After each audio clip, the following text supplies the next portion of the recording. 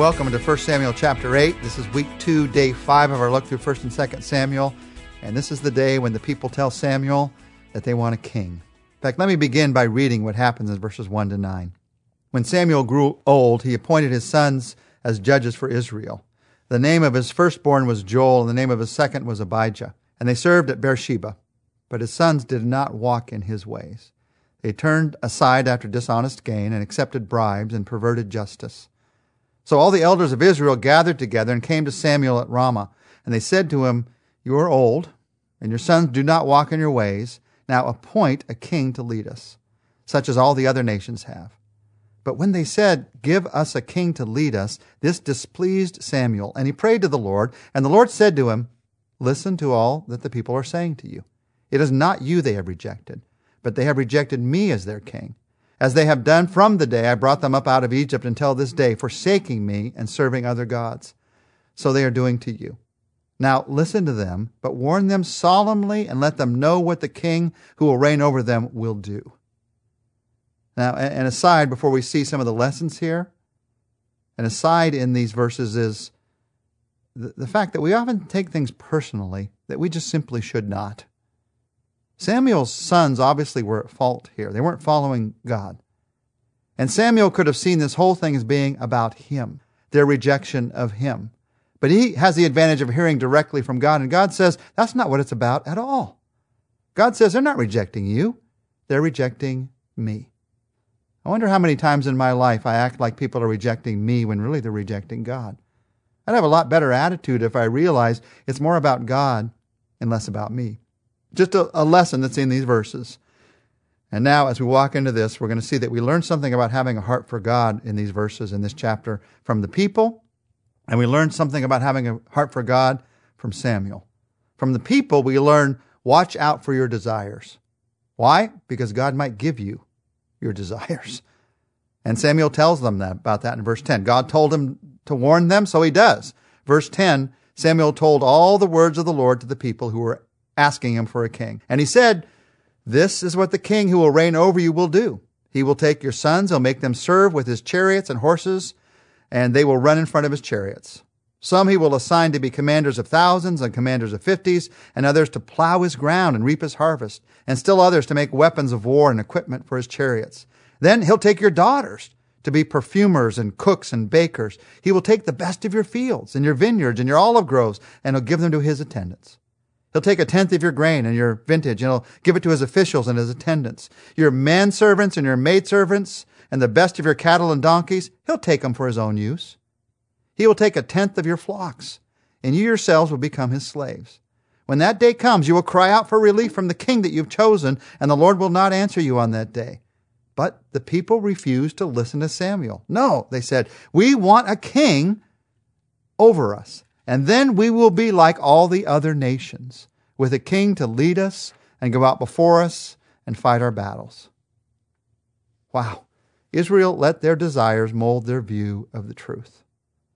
And you might have noticed there at the end, they wanted to be like all the other nations. Like so many of us, their desires were molded by their jealousies, by their envy, by wanting to be like other people. That's what commercials on TV and radio and on the internet do, by the way. They play on these desires for us to be like somebody else. So I have to buy that thing. I have to have that thing. And they wanted a king. God said, okay, you can have a king. That king's going to enslave you. He's going to enslave your children. He's going to take your harvest. He's going to take your servants. You're going to cry out. But they still wanted a king. They wouldn't listen to the voice of Samuel. Instead, they listened to the voice of their desires. And there's a great lesson for you and I here in having a heart for God. How do you make your decisions? Is it based on your feelings, or is it based on faith? And if you're honest about it, there are times in all of our lives when we base our decisions on our feelings, on our desires, on what we want. And we wonder why God isn't giving us what we want. And we cry for it again and again and again. Is it going to be your desires or God's direction? And Israel serves as a great example of those who got their desires, but found great loss in it. Those things that sometimes I most desire for myself, that I selfishly desire, those are things that will ruin my life. And sometimes God allows those desires to be had in your life. just so that you can see, just so that I can see that those are things that will ruin my life. Now, the great thing is God has grace. He will restore you from that. And if you've been ruined by your desires, that's not the end of the story. The fact is, I can come to God and say, God, I've been ruined by my desires. I need a new life. I want to live for your desires from now on. I've learned that lesson. Keep helping me to learn it again. What you want is what's best for me, not what I want. You see, the way we're wired, we think of what we want is what's best for us. That's just human nature. But you can see from the Garden of Eden on that it is not best for us. So my desires can ruin my life. We learn that from the people this day about our hearts. Watch out for your desires. Watch out for what you want. Ask God, please mold my desires to be what you want. And then from Samuel, we learn that from the people. From Samuel, we learn, watch out for your opinions. And recognize that God's word may have to override your good opinion.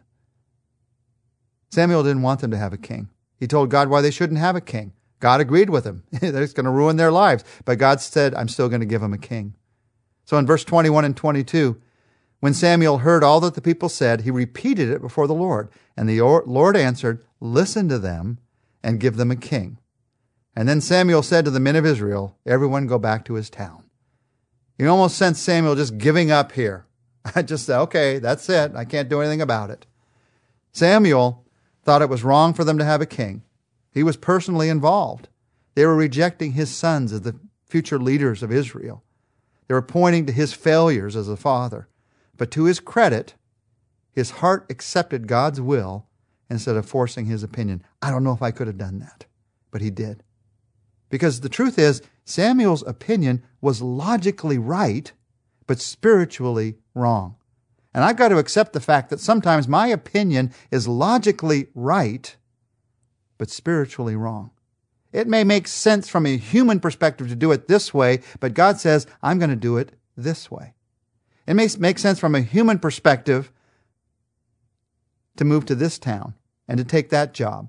But God directs you, no, I want you to move to this town and serve these people. And you say, I'm not going to make enough money, God. That's not the place I should be.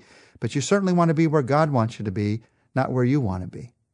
And the logical decision, from a human perspective, is not always the spiritual decision. Now, why is that true? Well, because logically, I don't know everything.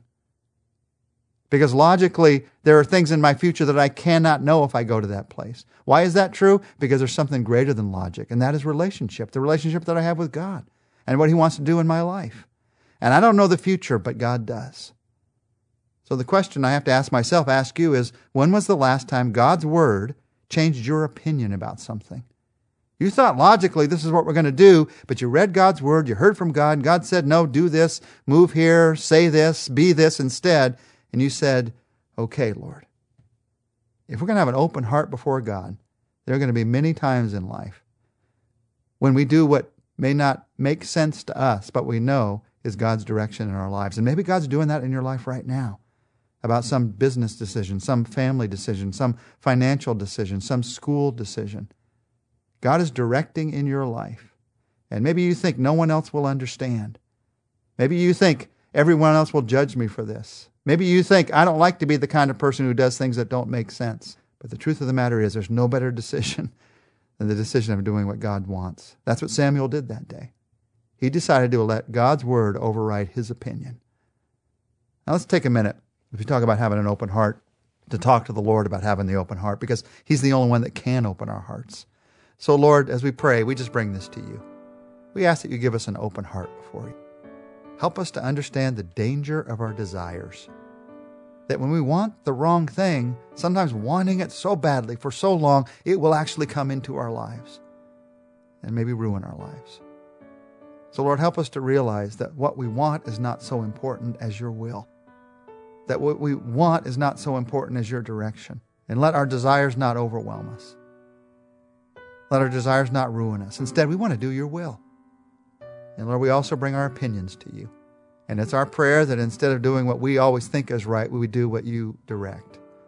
You do work through logic sometimes. You do give us wisdom and opinions. And we thank you that so many times through that logic you work. But there are those times, Lord, when you say, no, it seems you should turn right, but I want you to turn left. And when you make that clear to us through your word, through your people, through your Spirit.